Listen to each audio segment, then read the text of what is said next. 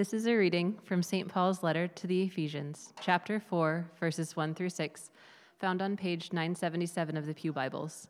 Hear these words from the book that we love. I, therefore, a prisoner for the Lord, urge you to walk in a manner worthy of the calling to which you have been called, with all humility and gentleness, with patience, bearing with one another in love, eager to maintain the unity of the Spirit in the bond of peace. There is one body and one Spirit, just as you were called to the one hope that belongs to your call. One Lord, one faith, one baptism, one God and Father of all, who is over all and through all and in all. This is the word of the Lord. You may be seated. You've been waiting 3 years for this. 3 years because people thought you might be a spy, so they had to take time to make sure you weren't going to turn them over to the empire. The most important moment of your life is finally here. So a group of you gathered at church at night, the night before Easter Sunday, and you've been up all night praying, reading scripture, listening to teaching. It's been a long night, but it's worth it.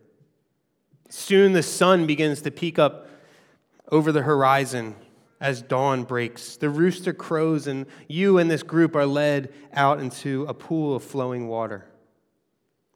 And you all voluntarily remove your clothes as a sign that you're leaving your old life behind. You renounce Satan together. You're anointed from head to toe with oil, and then all of you are led into the water, and there you stand. And the first question comes. Do you believe in God the Father Almighty? And you reply resoundingly, I believe. And they plunge you under the water and raise you back out of it. The second question comes, do you believe in Christ Jesus, the Son of God, who was born of the Holy Spirit and the Virgin Mary, was crucified under Pontius Pilate, was dead and buried, and rose on the third day alive from the dead, and ascended into heaven in the heavens, and sits at the right hand of the Father, and will come to judge the living and the dead. Again, your voice connects with everybody else's voices, and you confess out loud, I believe. Back down into the water and out again. Finally, the third and final question comes. Do you believe in the Holy Spirit and the Holy Church and the resurrection of the flesh? Even louder now, you all cry out, I believe. And a third time and last time, go down into the water and back out again. This time when you get out, they anoint you with oil again, they clothe you, they bless you, and you're led into the Easter worship service with all the other believers. And there, at that time, you're invited to the Lord's table, and you can take communion for the first time. And as the worship service concludes, you're sent out with everyone else into the world to do good works and to grow in faith. What I just described to you was how adult baptism took place in the ancient church. And we know that from a document from the early 200s called the Apostolic Tradition, and also points us to the roots of what we call the Apostles' Creed. And we know from Irenaeus, who's a church father in the 100s, we're told that this Apostles' Creed was, or they called the rule of faith as well, was widely dispersed only about 100 years after the apostles. And rumor had it that each of the 12 apostles actually contributed a line to the creed. But it's more likely that the Apostles' Creed is really just a summary of what they believed. And so creed means belief. And the Apostles' Creed is a summary of the Apostles' belief or of Christian belief. And we begin a new series on that today. And it's great to be back in the pulpit today. It's great to be preaching back here today. It's been a while since I've been here. And it was a lovely sabbatical. I think probably the shortest version I can give to you is that it was everything I needed it to be. I was a good connection with God, good connection with my family, and it just was restful. And coming back, what I wanted for us was a Back to Basics series. Let's get back to the basics. And so coming off the last time I preached in a series called The Cultural Creed, so I thought it's appropriate to do the Apostles' Creed now. And in many ways, they couldn't be any different. But the question we're answering in this series is, what truths do Christians proclaim to a post-truth world? In a world that resists truth, it claims that any truth claims are about power, which in itself is a truth claim. But anyway, what are the truths we share as Christians to and for that world?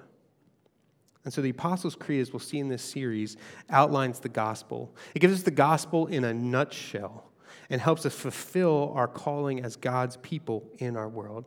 And today what I want us to see, particularly, we're going to highlight, each week we're going to take parts of the creed and we're going to kind of break them down and talk about them. Today I just want to focus on I believe.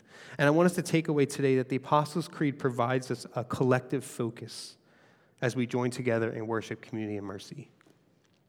What the Apostles' Creed does, it gives us a focus. But it's not just my focus, it's our focus together as we try to live out the values that we try to live out here at Liberty Northeast of worship, community, and mercy. So I just want to talk about three things today. I want to talk about the creed and worship, the creed and community, and the creed and mercy. So let's just look at the creed and worship. If you have your Bibles, we're going to be in Ephesians chapter 4, verses 1 through 6. And eventually we'll get all the way to verse 16.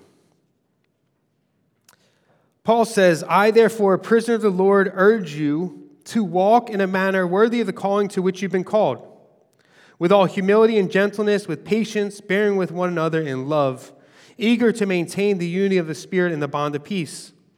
There's one body and one Spirit. Just as you were called to the one hope that belongs to your call, one Lord, one faith, one baptism, one God and Father of all, who is over all and through all and in all. What the Apostles' Creed does is it invites us to shape our lives around the story of God. J.I. Packer writes a book on the Apostles' Creed, and he says this. He says, if life is a journey, then the 1,000,000-word-long Holy Bible is a large-scale map with everything in it. And the 100-word Apostles' Creed is the simplified roadmap, ignoring much, but enabling you to see at a glance, the main points of Christian belief. A more like modern analogy would be like the Apostles' Creed is like everything your Google Maps app can do. Or sorry, the Bible is that.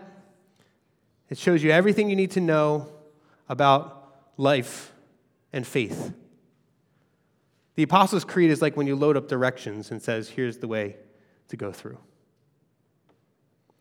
The Bible is not just 66 books. They're actually a collection of books that makes up one story. So it's not 66 individual stories. It's one story told throughout 66 books. And what the Apostles' Creed does is it gives us a simplified version of that story.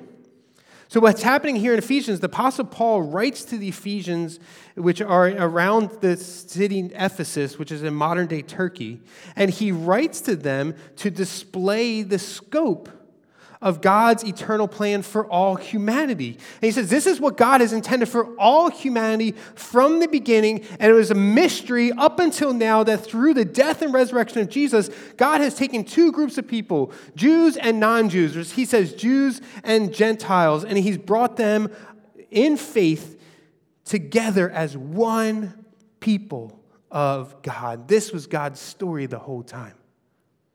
So he says there's the body of Christ. One body, verse 4 says. One story of the one God who sent his one and only Son to die for our sins, to build us up into one body through one Spirit. Like, look how many times he says one in this passage. Tons of times. One body, one Spirit, one hope, one Lord, one faith, one baptism, one God and Father of all, who is over all and through all and in all. The story of God is the story of redemption of all mankind in Jesus. And the Apostles' Creed is an acknowledgement that my life is part of a larger story. It's part of a larger plan. A plan, as Ephesians 1 says, to unite all things in Christ. Rowan Williams used to be the Archbishop of Canterbury until about 2012. He says, I believe in God. The beginning of the creed is the beginning of a series of statements about where I find the anchorage of my life, where I find solid ground, where I find home. See, what we have to come to realize is that everyone worships. Everybody worships. Our lives are an act of worship, and we anchor our lives in what we worship. It's just a matter of what or who we worship that determines whether or not we'll experience freedom or further slavery. And the Apostles' Creed says the only thing worth worshiping, the only thing worth anchoring your lives around, the only thing worth finding your home in is in this triune God, Father, Son, and Holy Spirit. Because the hard truth is that you become what you worship. You become what you worship. If you worship money, you will become greedy. If you worship your kids, you will become smothering.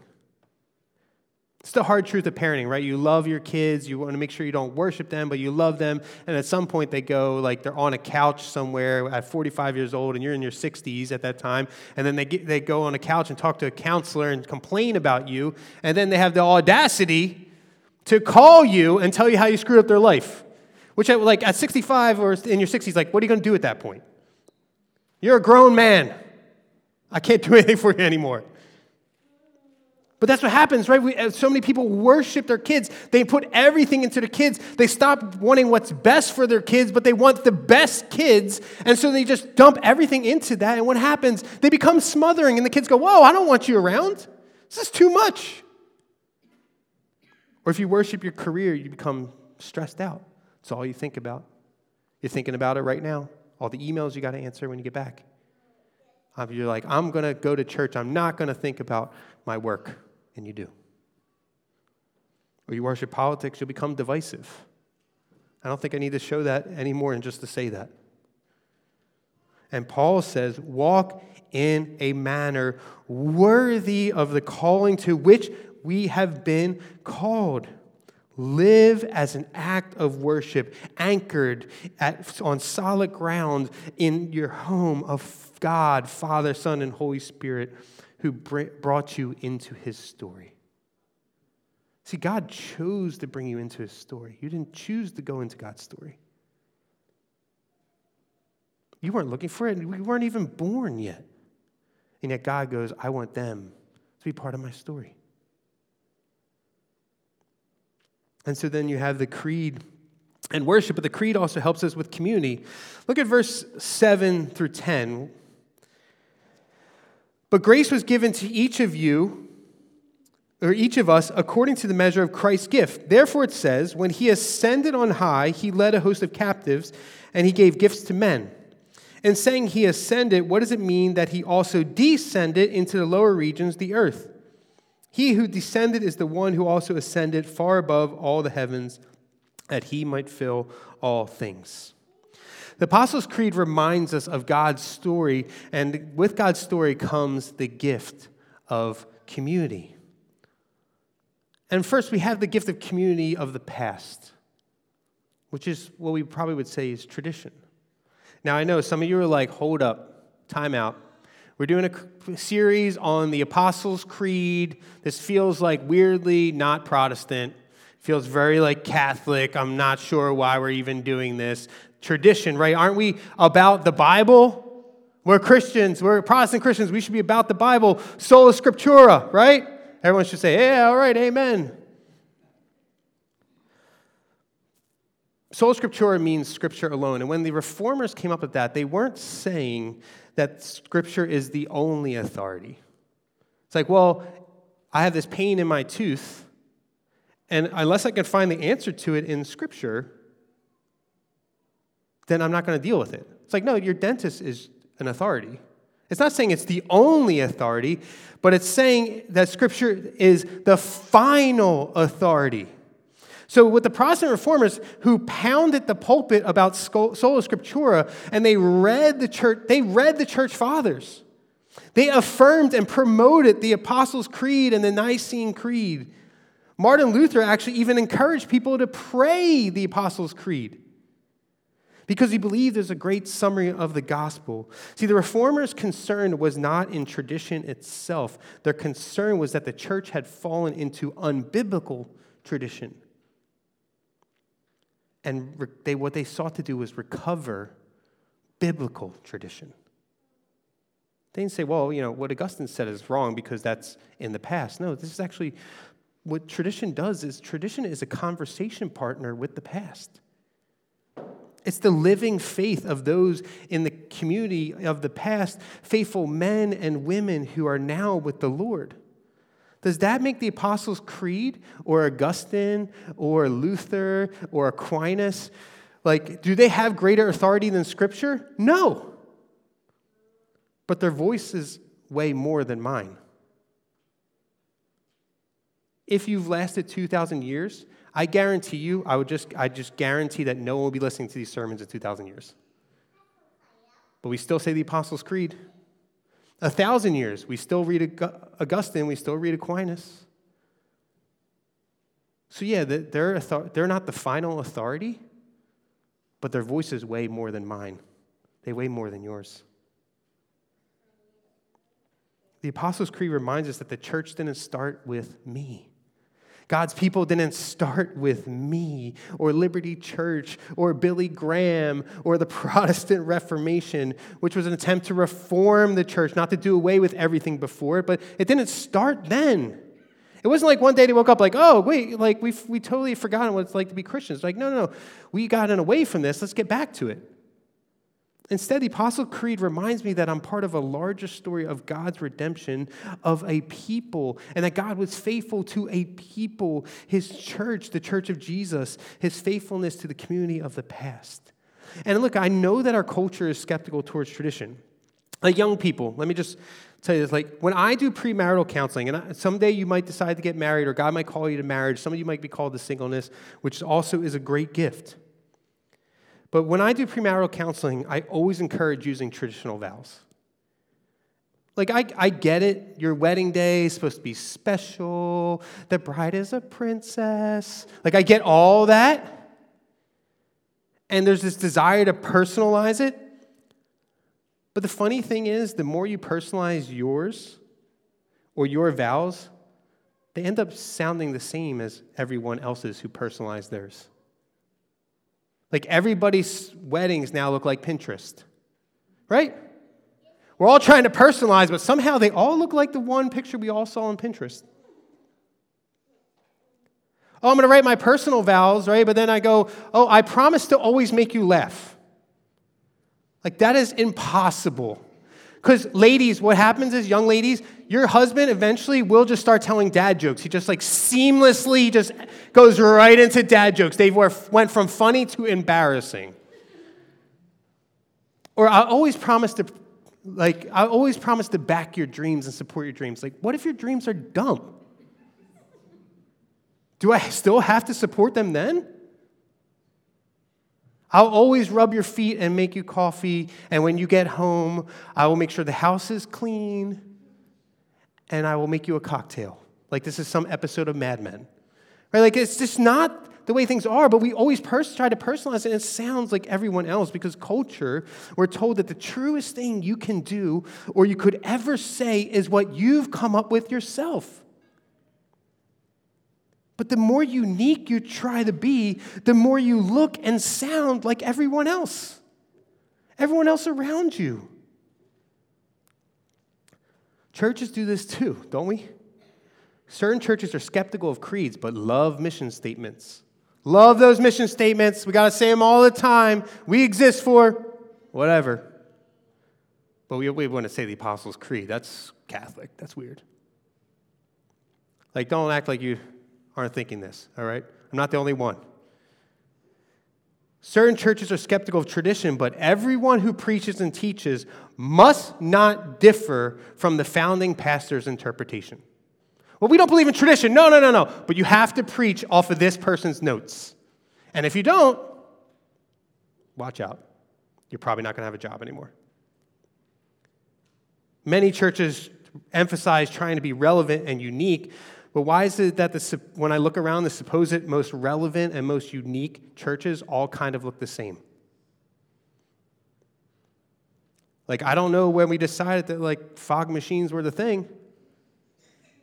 We went from incense to fog machines somewhere. Why is everything really dark and the lights are really bright? I don't know. There's nothing wrong with those things. I'm not saying there's something wrong with them, but we all are trying to be unique and creative, and we end up looking just like everyone else. So churches do the same thing that culture does, but what we're invited to in Scripture and in gospel, in the Apostles' Creed, is into a culture, but not a culture that has a story of the endless pursuit of being unique. And not only does the endless pursuit of being unique lead you to looking and sounding like everyone else, it's also incredibly exhausting, isn't it? To always be unique, you'll never win. Because as soon as you achieve what you think makes you unique, someone just runs right past you. Like, remember when BlackBerries were a thing? Anybody remember the BlackBerries? Raise your hands. You don't have to be ashamed. Yeah, kids, you don't. You're welcome. Like, thank Steve Jobs that you don't know what BlackBerries are. Remember, owning a BlackBerry was like a status symbol, and we all loved those little tiny keyboards, and our fat fingers were just like typing text messages that made no sense. Now we send text messages with Siri, like I did to Elliot yesterday, and like could have, like the text message, Siri, whatever she typed, could have got me fired, but that's another story for another day. But what everybody did, we all started making phones. Because of BlackBerry, we all started making phones with mini keyboards. And then what happened? Steve Jobs said, we're going to get rid of the physical keyboard. And we're just going to go with a screen. And everyone's like, Steve Jobs is nuts. But now how does every smartphone look? It's just a screen. You see, we all try to be unique, but then everybody catches up, and we're not unique anymore. And that's exhausting. That's why I'm not running out to buy new iPhones all the time. Because I don't need more pixels in my camera. I don't. Give me something unique. I fall into it too. This endless pursuit of being unique hasn't left us settled. It actually has left our culture exhausted, and churches and Christians, we fall into it too. And the more unique you try to be, and even though the more unique you try to be, you sound like everyone else, the more you look and sound like everyone else, and you say, I have to be unique, it leaves you exhausted, and it actually leaves you lonely. Because I pursued being unique, being creative, and I'm out here all by myself. It didn't create a community for me. It actually left me exhausted and lonely. And the Apostles' Creed invites you to a triune God, Father, Son, and Holy Spirit, and into a 2,000-year-old community who are a gift to come alongside of you, to build you up, and to sustain you. So I always try to tell like young people who like go off to college, I say, look, anytime someone throws an objection out at Christianity at college in your classes, I guarantee you someone in the past 2,000 years has answered that question and addressed that objection. I guarantee you. So when your professor's like, well, how could a good God allow suffering? You're like, come on, man, seriously, this one? Like, do I need to dig up the church fathers on this one for you? But we're like, oh, that's a good point. Like, if we actually are conversation partners with the past, we actually see ourselves in community. Not only we look at the past and go, wait a second, somebody else has answered this. We actually have people in our community who can say, hold a second, my professor said this one thing. Could you help me figure it out? And help sustain our faith. Look, does that mean, let me just say, I'm not saying you're not unique. I know we all watch Barney, and we're all told we're special. I get it. Look, you are special, and God has made you as special. And your gifts are a gift to all of us. Don't send me the nasty emails that, well, Barney said, I don't need them. I'm not saying that, but I'm saying that your uniqueness isn't the final destination. Your uniqueness is to find your home in the triune God and his people. And so then Paul says, not only do you have a community of the past, you have a community of the present. Look at verse 8 again, which is kind of a weird verse. Like, you might be like, what is he talking about? Ascending on high, led a host of captives, and he gave gifts to men. What Paul is doing is he's citing Psalm 68, verse 18. And in Psalm 68, what's happening, God is seen as this divine warrior who ascends to his throne after defeating his enemies. And what God does, the Psalm says he receives gifts from the vanquished. But what Paul does is something different. He slightly modifies it or tweaks it with what we call like a Christological interpretation or a Christ-centered interpretation of the passage, where now Christ is the divine warrior who ascends to his throne in heaven. But instead of receiving gifts from the vanquished, he gives gifts to who? It says men. Paul says to the church. So what are the gifts that Christ gives? We might be thinking about spiritual gifts, like you have a church background, you might be thinking like, oh, he's talking about spiritual gifts. But actually in Ephesians 4, it's different. What are the gifts that Christ gives? He gives people, specific people. Look at verse 11. And he gave the apostles, the prophets, the evangelists, the shepherds, and teachers. These are the gifts to you and me. Leaders, people who advance the gospel, who advance God's word. Those are the gifts that Christ is giving to you. But why? He says, verse 12, to equip the saints for the work of ministry, for building up the body of Christ until we all attain to the unity of the faith and of the knowledge of the Son of God, to mature manhood, to the measure of the stature of the fullness of Christ, so that we may no longer be children, tossed to and fro by the waves and carried about by every wind of doctrine, by human cunning, by craftiness and deceitful schemes. Paul's saying, look, you're actually at points going to be want to be drawn away. But God in Christ has given you gifts, leaders, to pull you back. So you're not children anymore, but you're spiritually mature. So you're not tossed to and fro, but you have a foundation. So you're not like somebody comes and they give you a nice sales pitch. They come, Mormons or Jehovah's Witnesses come to your door and they give you a nice sales pitch. And you go, no. See, Jesus gives his body, the church, the gifts of leaders with the specific purpose to equip the body of Christ for the work of ministry. It's not about leaders doing everything. It's not about not having any leaders. But it's all of us working together to build each other up so that together we can become spiritually mature followers of Jesus. That's why we do home meetings. Is that together we sustain each other's faith.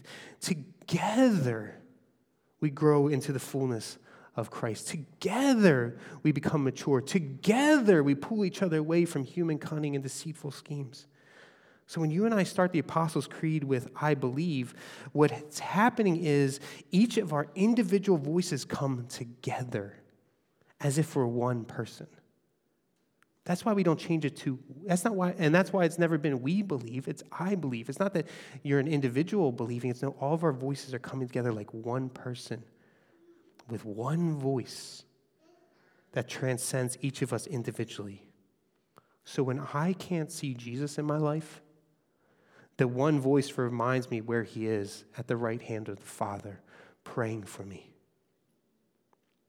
When I think my sin is too great, the one voice of the Apostles' Creed reminds me of the forgiveness of sins. When I'm suffering, the one voice reminds me that Jesus was crucified, died, and was buried, and he rose from the dead.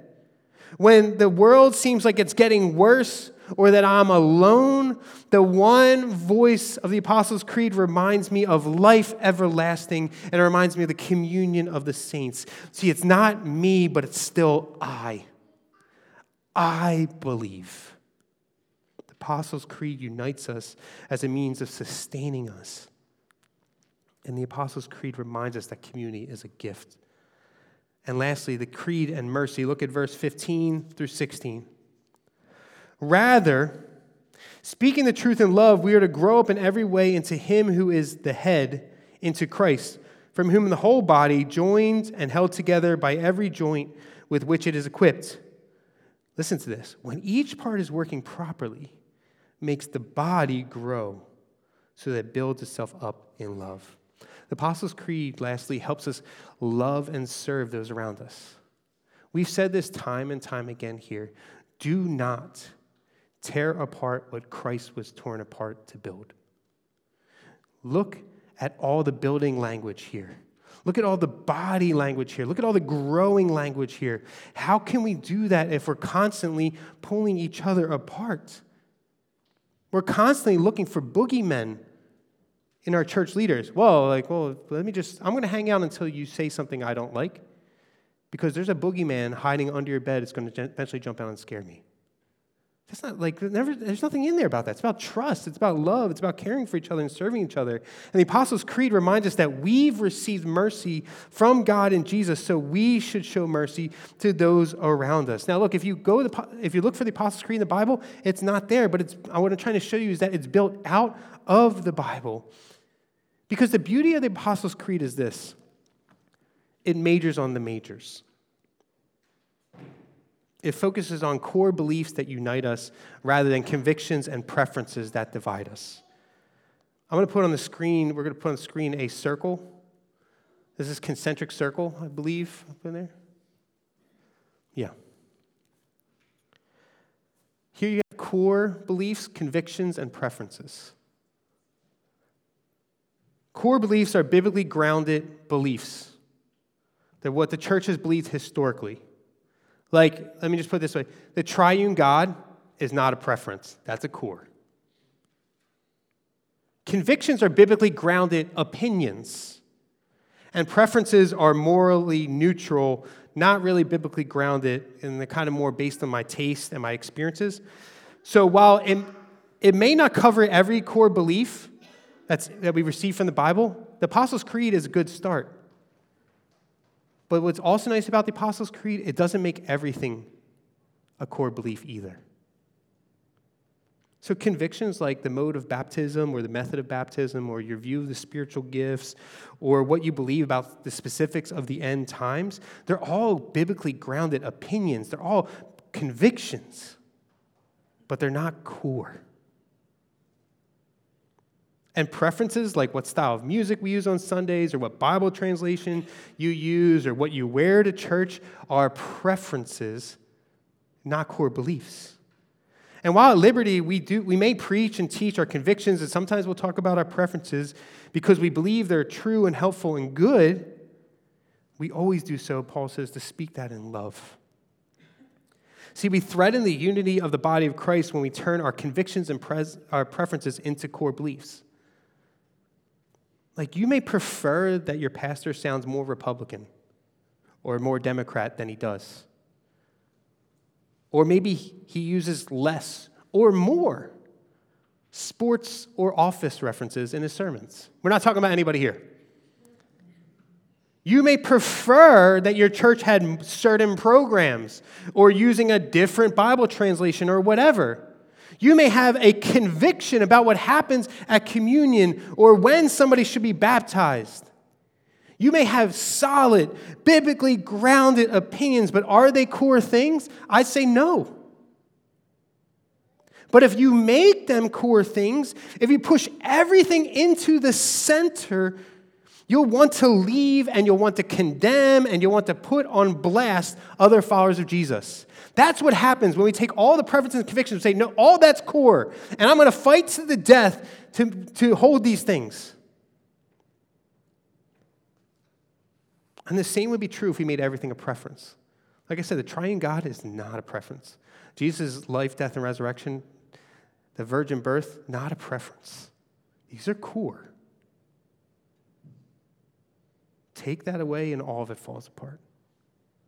Rather, we're called to show mercy to each other because we received mercy from Christ.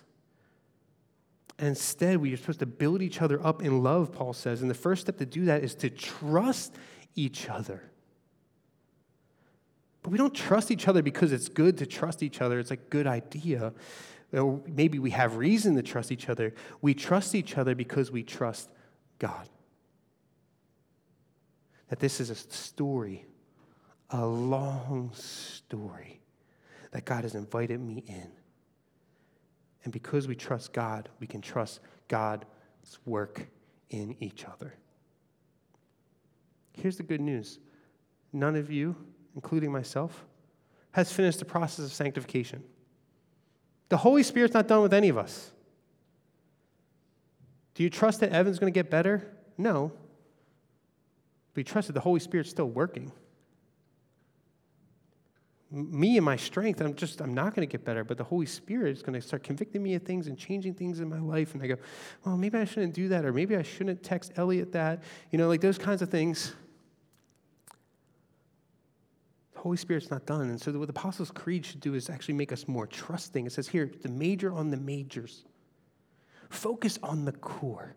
And then we could talk about convictions and preferences. But hold on to these things. So if I come up here one day and I say, you know what, the triune God, not a thing. Every one of you, I have my permission right now, record this, leave. Leave. Better yet, go tell the elders, and if they don't do anything, then leave. See, what the Apostles' Creed, J.I. Packer says, in it we learn first to believe in the God the Father who hath made me and all the world. Secondly, in God the Son, who hath redeemed me and all mankind. And thirdly, in God the Holy Ghost, who sanctifies me and all the elect people of God.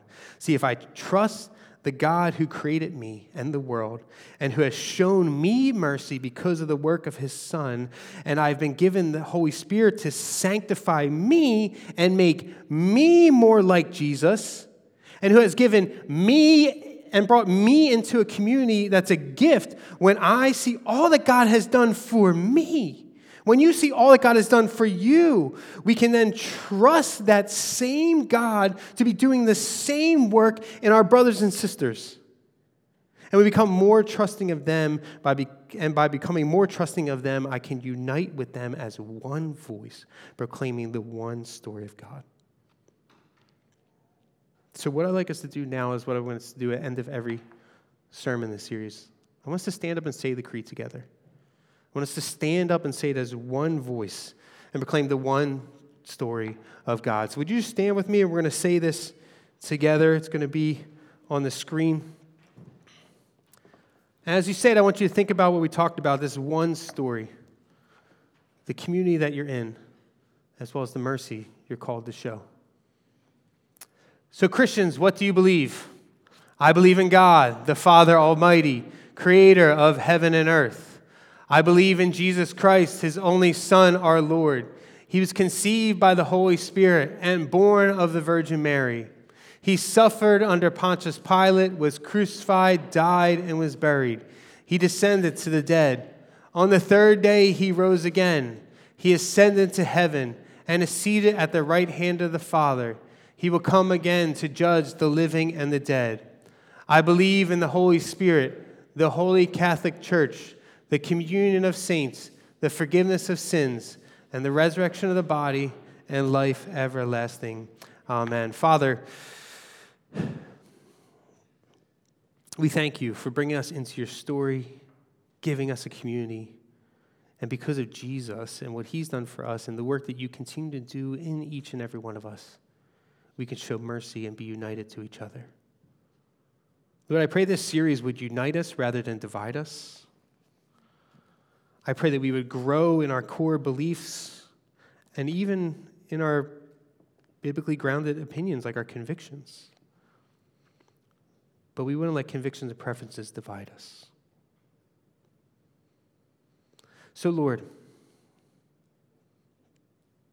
be with us. Thank you for your faithfulness throughout the generations. It's remarkable in and of itself that a creed from the 100s made it all the way to the 21st century, and we're saying it today. Thank you for your faithfulness. And as we come to the table, we thank you in advance for the faithfulness of Jesus and what he's done for us. And it's in his name we pray. Amen.